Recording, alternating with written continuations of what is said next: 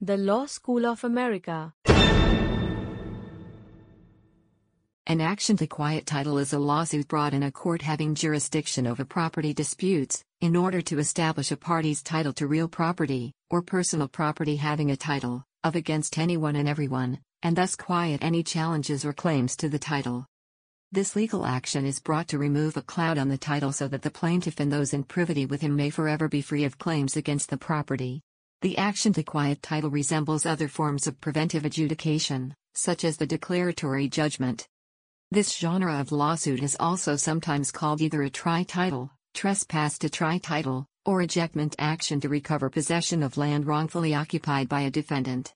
However, there are slight differences. In an ejectment action, it is typically done to remove a tenant or lessee in an eviction action, or an eviction after a foreclosure. Nonetheless, in some states, all terms are used synonymously. Grounds for a quiet title action or complaint. It comprises a complaint that the ownership, title, of a parcel of land or other real property is defective in some fashion, typically where title to the property is ambiguous, for example, where it has been conveyed by a quitclaim deed through which the previous owner disclaims all interest, but does not promise that good title is conveyed. Such an action may also be brought to dispel a restraint on alienation or another party's claim of a non-possessory interest in land, such as an easement by prescription. Other typical grounds for complaint include adverse possession, where the new possessor sues to obtain title in his or her own name. Fraudulent conveyance of a property, perhaps by a forged deed or under coercion. Torrens title registration, an action which terminates all unrecorded claims. Treaty disputes regarding the boundaries between nations. Tax-taking issues, where a municipality claims title in lieu of back taxes owed, or a subsequent purchaser of land at a tax sale files action to gain insurable title. Boundary disputes between states, municipalities, or private parties. Surveying errors, and competing claims by reverters, remainders, missing heirs and lien holders, often arising in basic foreclosure actions when satisfied liens are not properly discharged from title due to clerical or recording errors between the county clerk and the satisfied lien holder. Limitations. Unlike acquisition through a deed of sale, a quiet title action will give the party seeking such relief no cause of action against previous owners of the property, unless the plaintiff in the quiet title action acquired its interest through a warranty deed and had to bring the action to settle defects that existed when the warranty deed was delivered. Not all quiet title actions clear title completely. Some states have a quiet title action for the purpose of clearing a particular, known claim, title defect, or perceived defect. Contrast title registration, which settles all title issues, both known and unknown. Quiet title actions are always subject to attack and are particularly vulnerable to jurisdictional challenges, both subject matter and personal, even years after the final court decree in the action. It usually takes 3 to 6 months depending on the state where it is done. A quiet title action is also subject in many geographic jurisdictions to a statute of limitations. This limitations of action is often 10 or 20 years. Equitable conversion is a doctrine of the law of real property under which a purchaser of real property becomes the equitable owner of title to the property at the time he or she signs a contract binding him/her to purchase the land at a later date. The seller retains legal title of the property prior to the date of conveyance, but this land interest is considered personal property, a right to the payment of money, rather than a right to the property. The risk of loss is then transferred to the buyer. If a house on the property burns down after the contract has been signed, but before the deed is conveyed, the buyer will nevertheless have to pay the agreed-upon purchase price for the land unless the seller in possession or deemed in possession has failed to protect it. Such issues can and should be avoided by parties by stipulating in the contract who will bear the loss in such occurrences. The above rule varies by jurisdiction but is the general rule. Effective death of a party. If one of the parties dies after the contract for sale of the property has been executed, the doctrine will govern how that party's interest will pass to his heirs. For example, the seller wills his real property to his son, and his personal property to his daughter. If the seller dies after a contract for conveyance is signed by a buyer, the seller's interest in the land will be treated as personal property, and the proceeds of the sale will pass to his daughter. In most jurisdictions, the real property interest created by the contract will pass to the buyer's heirs, while the seller's personal property interest created by the contract will pass to the seller's estate. The state of New York does not recognize equitable conversion. In New York, as long as the buyer is without fault, the risk of loss remains on the seller until the buyer takes title or possession. Uniform Vendor and Purchaser Risk Act. A growing minority of states have adopted the Uniform Vendor and Purchaser Risk Act, UVPRA, in one form or another. The UVPRA bases the legal consequences of no-fault casualty loss on the right of possession of the property at the time the loss occurs.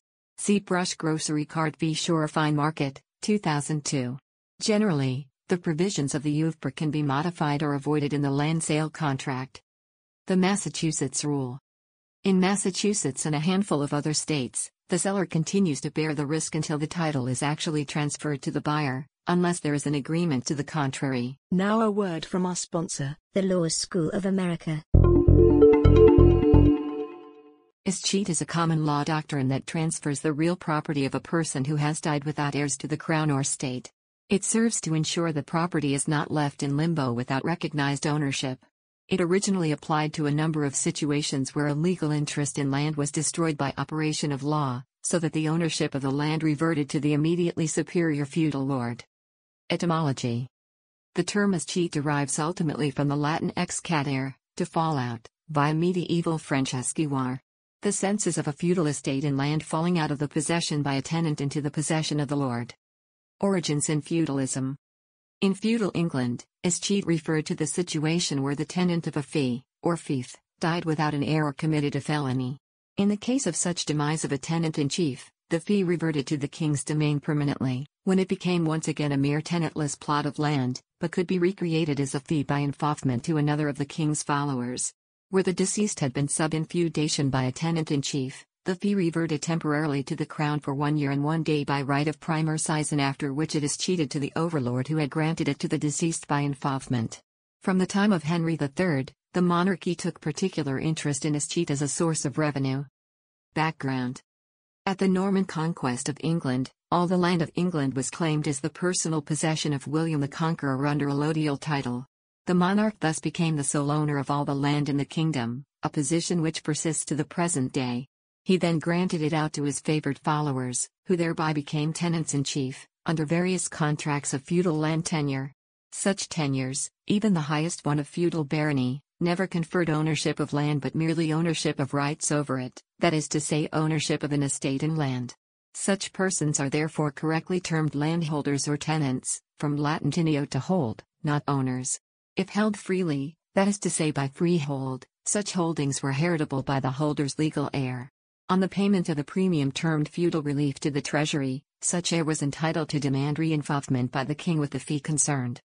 Where no legal heir existed, the logic of the situation was that the fief had ceased to exist as a legal entity, since being tenantless no one was living who had been enfeoffed with the land, and the land was thus technically owned by either the crown or the immediate overlord, where the fee had been sub-infeudation by the tenant-in-chief to a mezzanlord, and perhaps the process of sub-infeudation had been continued by a lower series of mezzanlords, as ultimus heirs.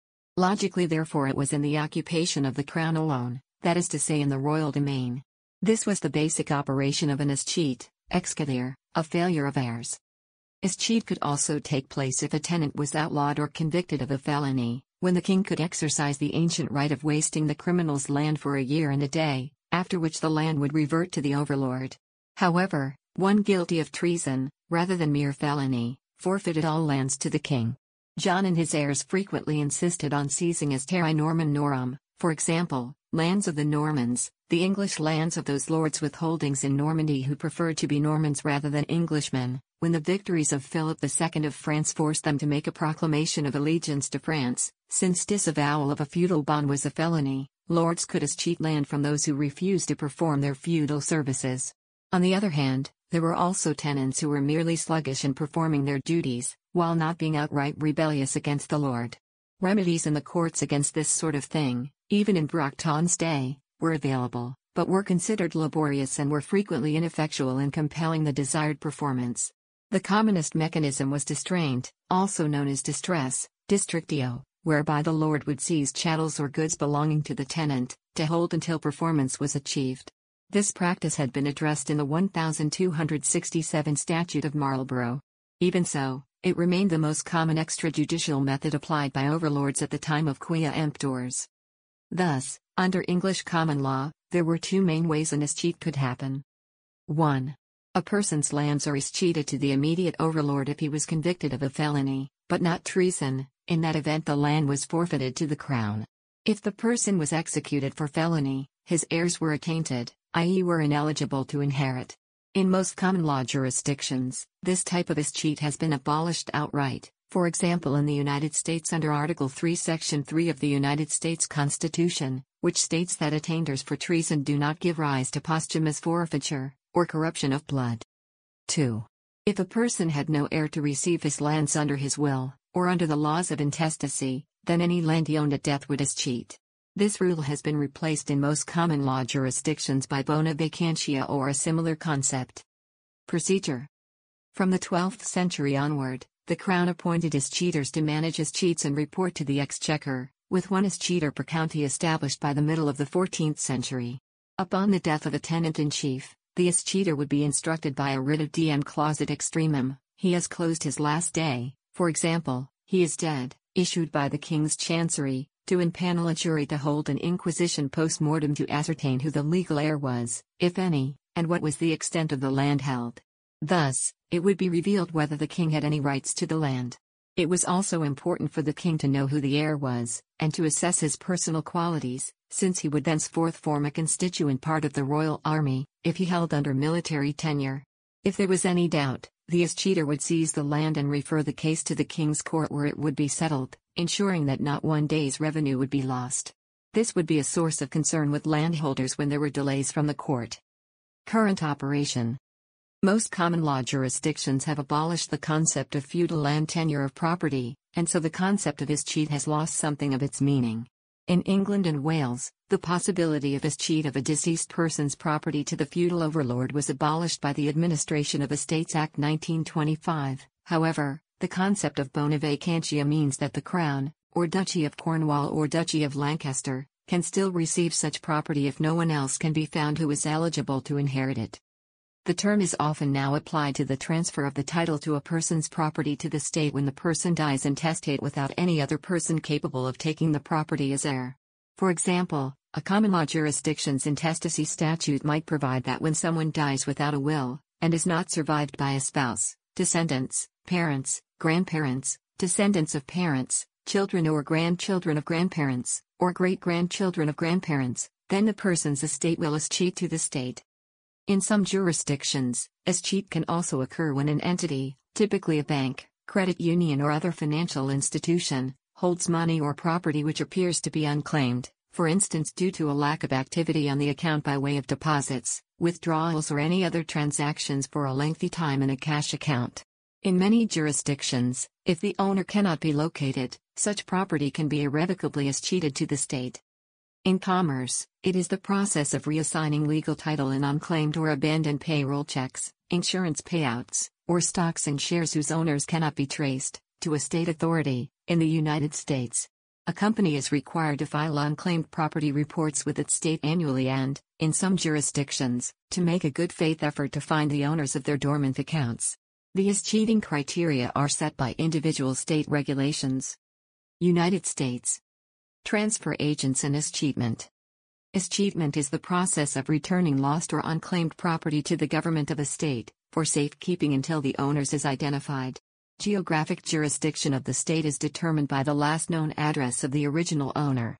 Each of the United States has laws regulating escheatment, with holding periods typically ranging around 5 years. The legal principle behind escheatment is that all property has a legally recognized owner, therefore, if the original owner cannot be found within the specified time, the government is presumed to be the owner. Escheats are performed on a revocable basis. Thus, if property has escheated to a state but the original owner subsequently is found, escheatment is revoked and ownership of the property reverts to that original owner. Lost shareholders. According to SEC Rule 17 CFR 240.17 F1, transfer agents are obligated by the SEC to report to the Commission, specifically to its designee, the SEC Securities Information System, anytime a certificate is known to be lost or missing for at least 2 days. Transfer agents must search for the holder's SSN or IN utilizing an information database system, or if not available, exercise their best effort to match the holder's name and address through these systems. All transfer agents must report all lost or missing certificates/shareholders on their own annual filings. England and Wales. Bankruptcies and liquidations. Escheat can still occur in England and Wales if a person is made bankrupt or a corporation is liquidated. Usually this means that all the property held by that person is vested in, transferred to, the official receiver or trustee in bankruptcy. However, it is open to the receiver or trustee to refuse to accept that property by disclaiming it. It is relatively common for a trustee in bankruptcy to disclaim freehold property which may give rise to a liability. For example, the common parts of a block of flats owned by the bankrupt would ordinarily pass to the trustee to be realized in order to pay his debts, but the property may give the landlord an obligation to spend money for the benefit of lessees of the flats. The bankruptcy of the original owner means that the freehold is no longer the bankrupt's legal property, and the disclaimer destroys the freehold estate, so that the land ceases to be owned by anyone and effectively escheats to become land held by the Crown in domain. This situation affects a few hundred properties each year. Although such escheated property is owned by the Crown, it is not part of the Crown estate, unless the Crown, through the Crown Estate Commissioners, completes the escheat, by taking steps to exert rights as owner. However, usually, in the example given above, the tenants of the flats, or their mortgagees would exercise their rights given by the Insolvency Act 1986 to have the freehold property transferred to them. This is the main difference between escheat and bona vacantia, as in the latter, a grant takes place automatically, with no need to complete the transaction. Registration of Crown land.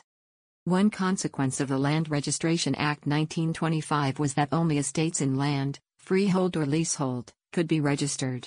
Land held directly by the Crown, known as property in the royal domain, is not held under any vestigial feudal tenure. The Crown has no historical overlord other than, for brief periods, the papacy, and there is therefore no estate to register. This had the consequence that freeholds which escheated to the Crown ceased to be registrable. This created a slow drain of property out of registration, amounting to some hundreds of freehold titles in each year. The problem was noted by the Law Commission in their report Land Registration for the 21st Century. The Land Registration Act 2002 was passed in response to that report. It provides that land held in domain by the Crown may be registered. The Law School of America. This has been a Creative Commons licensed podcast. The content used in the podcast is licensed by the Wikimedia Foundation Incorporated under a Creative Commons Attribution, Share Alike license. The text has been modified for audio. The content of these podcasts is for informational purposes only and do not constitute professional advice. These podcasts are not associated with the Wikimedia Foundation in any context. The Law School of America.